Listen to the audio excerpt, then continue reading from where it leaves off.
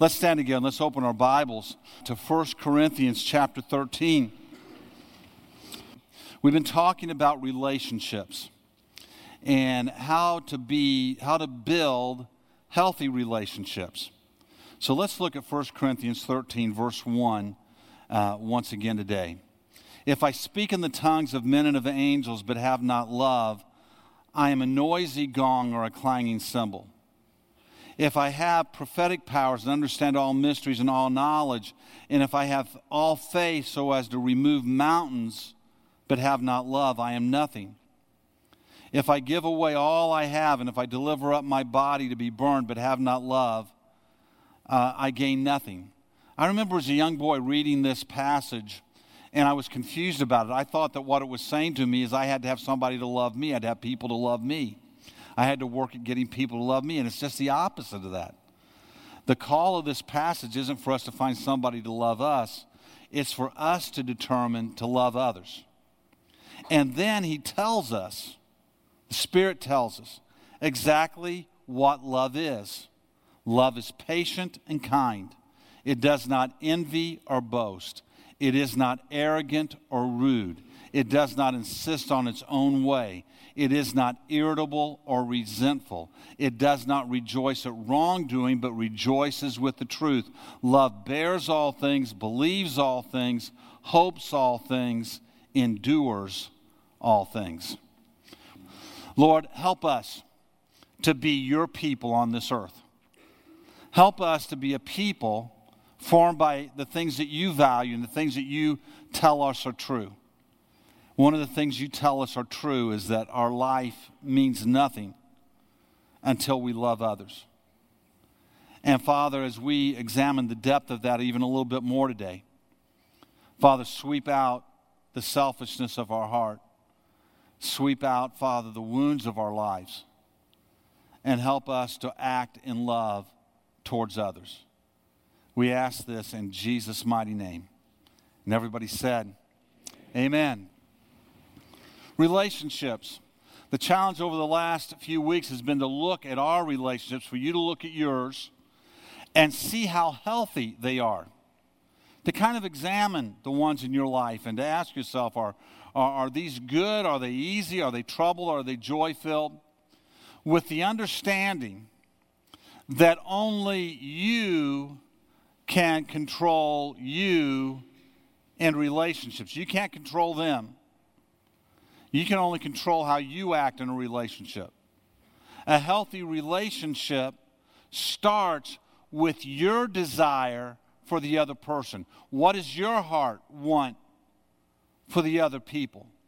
And the foundation of a healthy relationships begins when we want the best for other people. This is what agape, which is this word in Corinthians, stands for. This wanting the best for others. So this desire as a follower of Christ is not based on their actions towards us or even our proximity to other people. But this is how Christ is teaching us to see the world. Not to see the world through a lens of what do I want for me, or even what is best for me, or what serves me the most. But to see for the lens of my life to say, what do I have? What has God given me that will be able to help others have a better life and be a blessing to others? Jesus, talking about this issue, is confronted by a man in Luke chapter 10. And in Luke chapter 10, verse 25, it says, and behold, a lawyer stood up to put him, Jesus, to the test. And this lawyer says to Jesus, Teacher, what shall I do to inherit eternal life? Jesus, he said to him, what is written in the law? How do you read it? In other words, what do you see? And he answered, you shall love the Lord your God with all your heart and with all your soul, with all your strength and with all your mind, and your neighbor as yourself. And Jesus said to him, you have answered correctly. Do this and you will live. But desiring to justify himself, he says to Jesus, and who is my neighbor? Jesus has just told him that agape, wanting the best for other people, loving God with all of your heart, wanting the best for other people, is the answer to this chief question of whether the heart's been changed. But this guy wants to cut some people out. He's got some people in mind that he doesn't necessarily want to be in that circle of loving others. And so he's wanting an excuse from Jesus to cast some of them out, to be rid of some of them. And so he asked Jesus this probing question, well, who is my neighbor? Who fits in this category of people that I really have to love? And it is right here that Jesus tells this man and tells the crowd that is listening the story. It's a story about a man traveling to Jericho, and as he's walking along the path, he comes upon a band of thieves and robbers. They come out, they beat him, they strip him of his clothes, they rob him of everything that he has, and they leave him on the road half dead. And then the story that Jesus tells takes a shocking turn to the crowd that is listening to it. They've all heard about these kind of things that would happen, but now he shocks them with the next statements. He tells them that as the man is laying in this ditch, that a priest goes by and just keeps going. And then he tells them that a Levite goes by and he just keeps going. And then he tells them that a Samaritan comes by and the Samaritan stops and helps him. He binds up his wounds. He puts him on his donkey. He takes him to the next community. He makes sure that his lodging and his health cares are taken care of, and he pays for them. This would be like saying to the crowd today that a man is fallen by the road and he's injured and hurt for some reason, and the pastors drive by and do nothing. They just keep going. They look the other way. But not only do they go by, but all the Christians go by. All the church goes by. And they drive by and they do nothing. And then a person that this guy who's laying in the ditch comes by, that this guy has taken advantage of in business. A guy that this guy laying in the ditch has verbally mistreated. A guy that this guy laying in the ditch has put down to others at every opportunity. That there's no reason why this guy would even want to stop for the guy that's laying in the ditch. But who stops? This guy stops. This guy comes and he binds up his wounds. He puts him bleeding in his own car. He takes him to a medical facility and tells him, I'm paying for all of his bills. He puts him in a hotel so that he'll be taken care of and have a place to stay. And he pays for everything until the guy gets better. They're shocked at this story. The priest has walked by, the church, the pastor, the church. But the guy that they have this issue with has stopped and helped.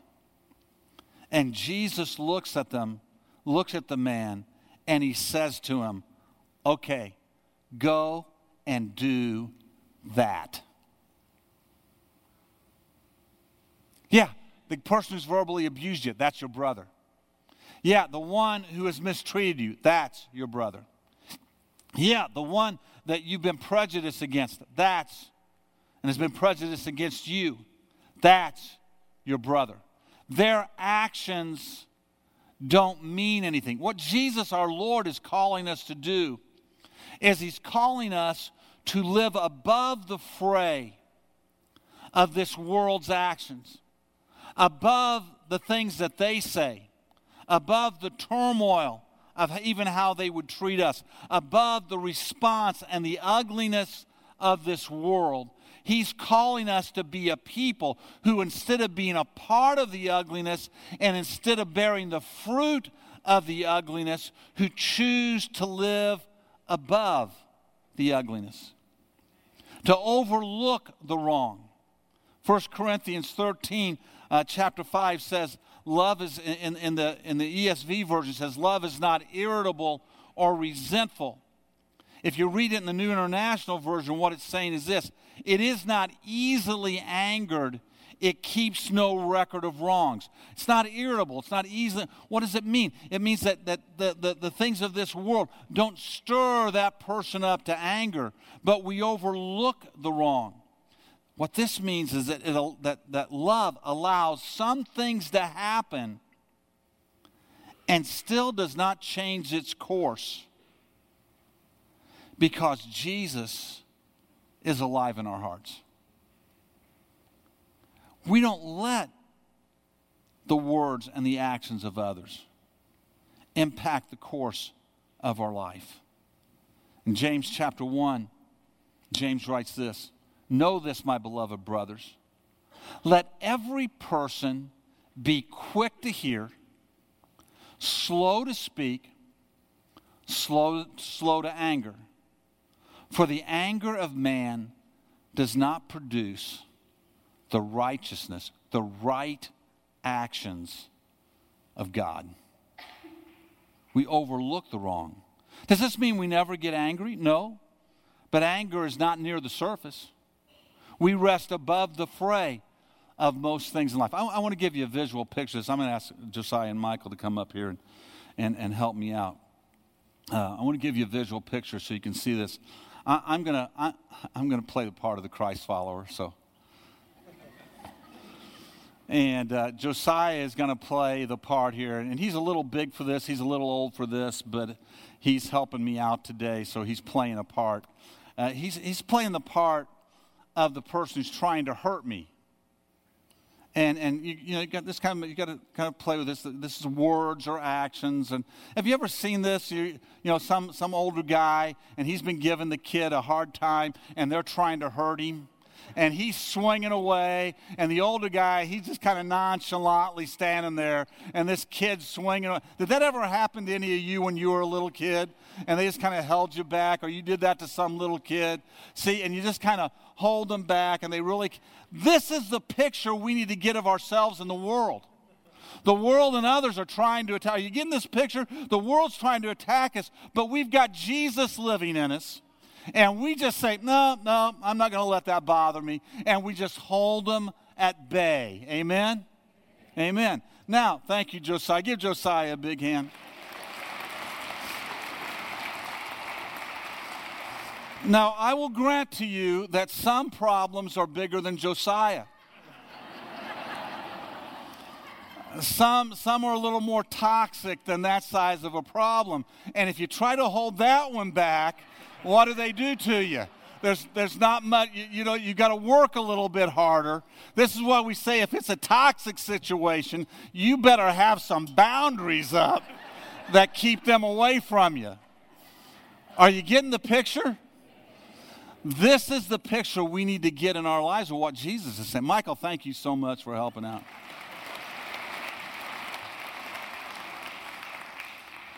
Listen, this love that Christ is calling us to is a love that doesn't make us vulnerable to every attack, but it's a love that lifts us above every attack. It's not a love that says you've got to return to me exactly what I'm going to give to you. It's a love that says I care so much about you that even when you don't return it to me, I'm going to still want the best for you. I'm not going to let your words, your actions, even if I have to get the big boundaries out, I'm not going to let your words and your actions direct me, because Jesus has already directed me. And I'm going to want the best for you, and I'm going to be healed, and above all of these things. Even when the anger needs to be controlled, we're looking for a way to look at others with health. For agape love to be at play in our relationships, we can't be easily provoked. We can't be easily angered. We've got to see ourselves through the lens that anger and that being provoked really stirs us to unrighteousness. That the anger of man worketh not the righteousness of God. And at the core of our life, even when they don't want the best for us, just as even when we didn't want the best for Jesus, we've got to want the best for others. From small annoyances to purposeful attacks to hurtful words to outright abuses. The Christian is called to let the Spirit of God help him rise above the fray. And like the Good Samaritan, we continue to bind up the wounds. We continue to bring healing and care. We continue to minister and to love and to want the best for others, regardless of how they're responding to us. Now, not only does agape not get easily angered, it keeps no record of wrongs. The word that we're using here and the implication that's here is not that it's simply wiped from our memory, but it's that there's no record. This record is like a ledger that keeps track of debt that's owed. That this person did this to me. And there's a weight in it that not only am I never going to forget it, but I'm never going to forget it. I'm going to remember what they did to me. We cannot feel even in the relationship until some way that debt is paid back and there is a desire in us to get payback. So actions might float through our mind of what we would do if we had the control and the ability and the opportunity to do them. We have words and conversations that float through our mind that get mulled over and said over and over in our heart that if I ever had the chance to say this to them, this is what I would say. This is what we think about how we would express our pain, and we practice it in our life. That this person needs to know how much they hurt me and how they need to feel the way I felt from their actions. There's an old Bob Dylan song where Bob Dylan sings about somebody who's hurt him or wounded him, been unkind to him, and he says in this song, "I wish for just a while you could walk in my shoes, so that when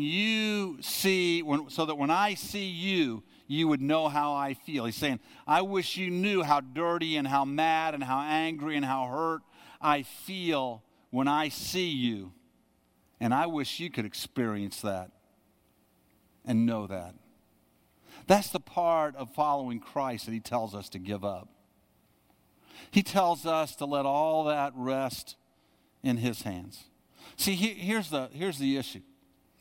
We can't really judge as justly as we think we can.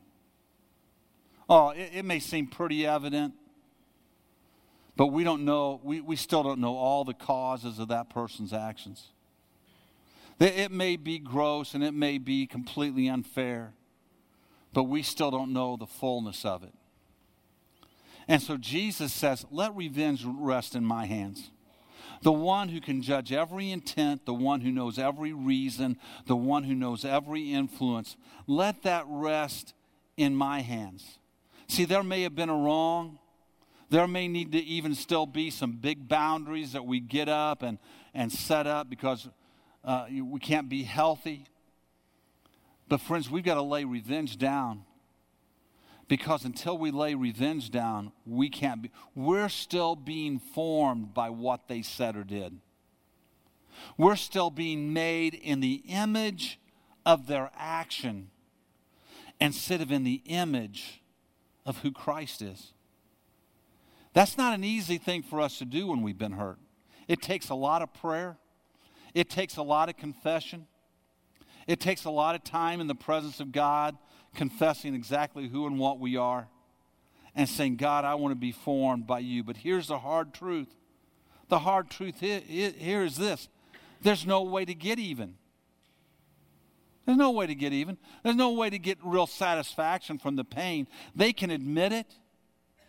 They can apologize for it. They can try to pay us back. You can say your piece to them. You can tell them off. It still happened. You were still hurt.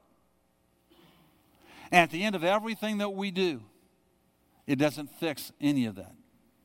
We can't do any of it. Neither we can't fix it.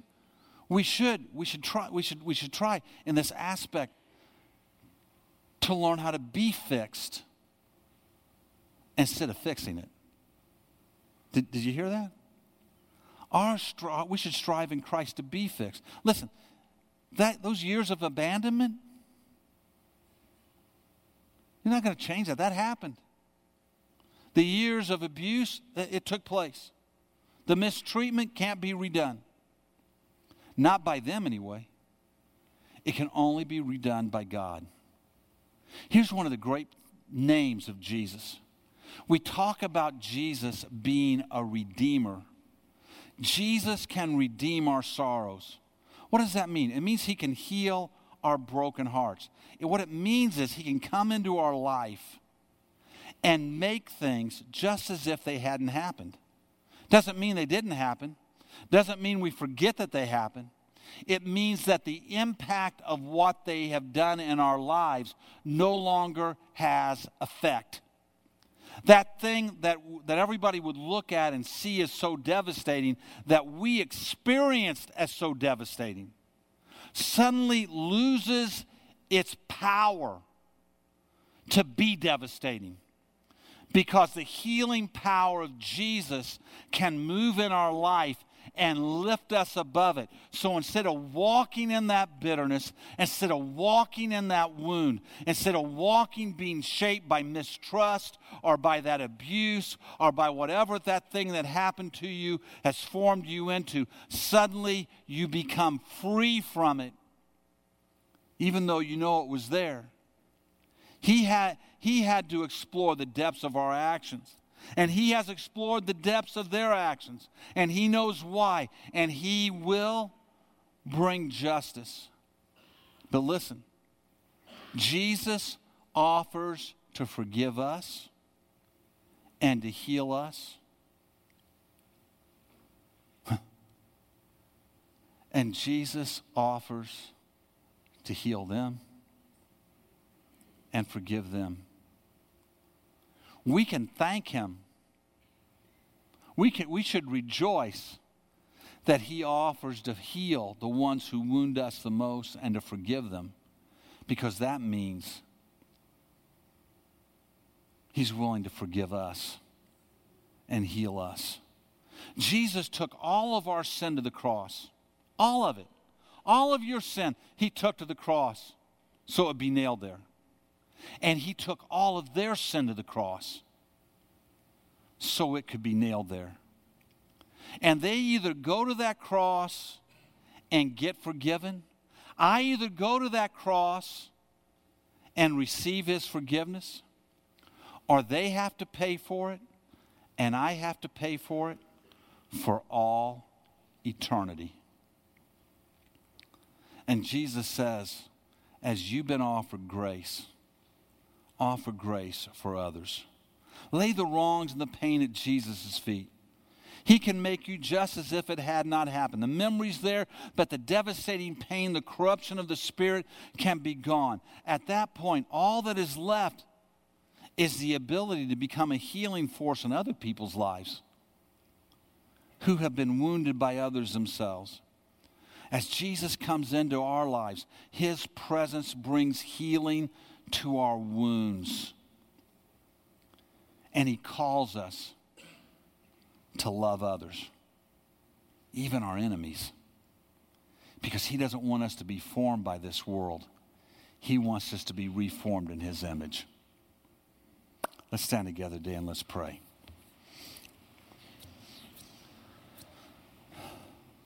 Father, you're so aware of how devastating this world can be in massive ways, in great ways, and, Father, in individual lives. Some of us in this room, and probably all of us to some extent, have said or done things that hurt others. We ask for your forgiveness today. We ask for you to heal us today and make us a people who would not do those things ever again. And where we can make them right, help us to make them right. Father, probably all of us in this room have been wounded and hurt by people at some level. Some at just small levels in life, and others at great levels in life. But Lord, we don't want to be formed by our wounds and by our hurts. We want to be formed by the sacrifice of your Son. So I pray for this congregation today. And Father, I pray that they would cry out to you, and as they cry out to you for healing, that we would find the power of a redeeming Savior in our life. That, Father, even though things have happened to us, that we are free from the fruit of that action. And we walk in the fruit of what your Son has done for us, which begins with love. So, Lord, help us to live above the fray. Above the fray of what may happen to us tomorrow. Above the fray of what's happened to us in our past. Help us to be whole and healthy in you, we pray. Heal us in Jesus' name. In Jesus' name.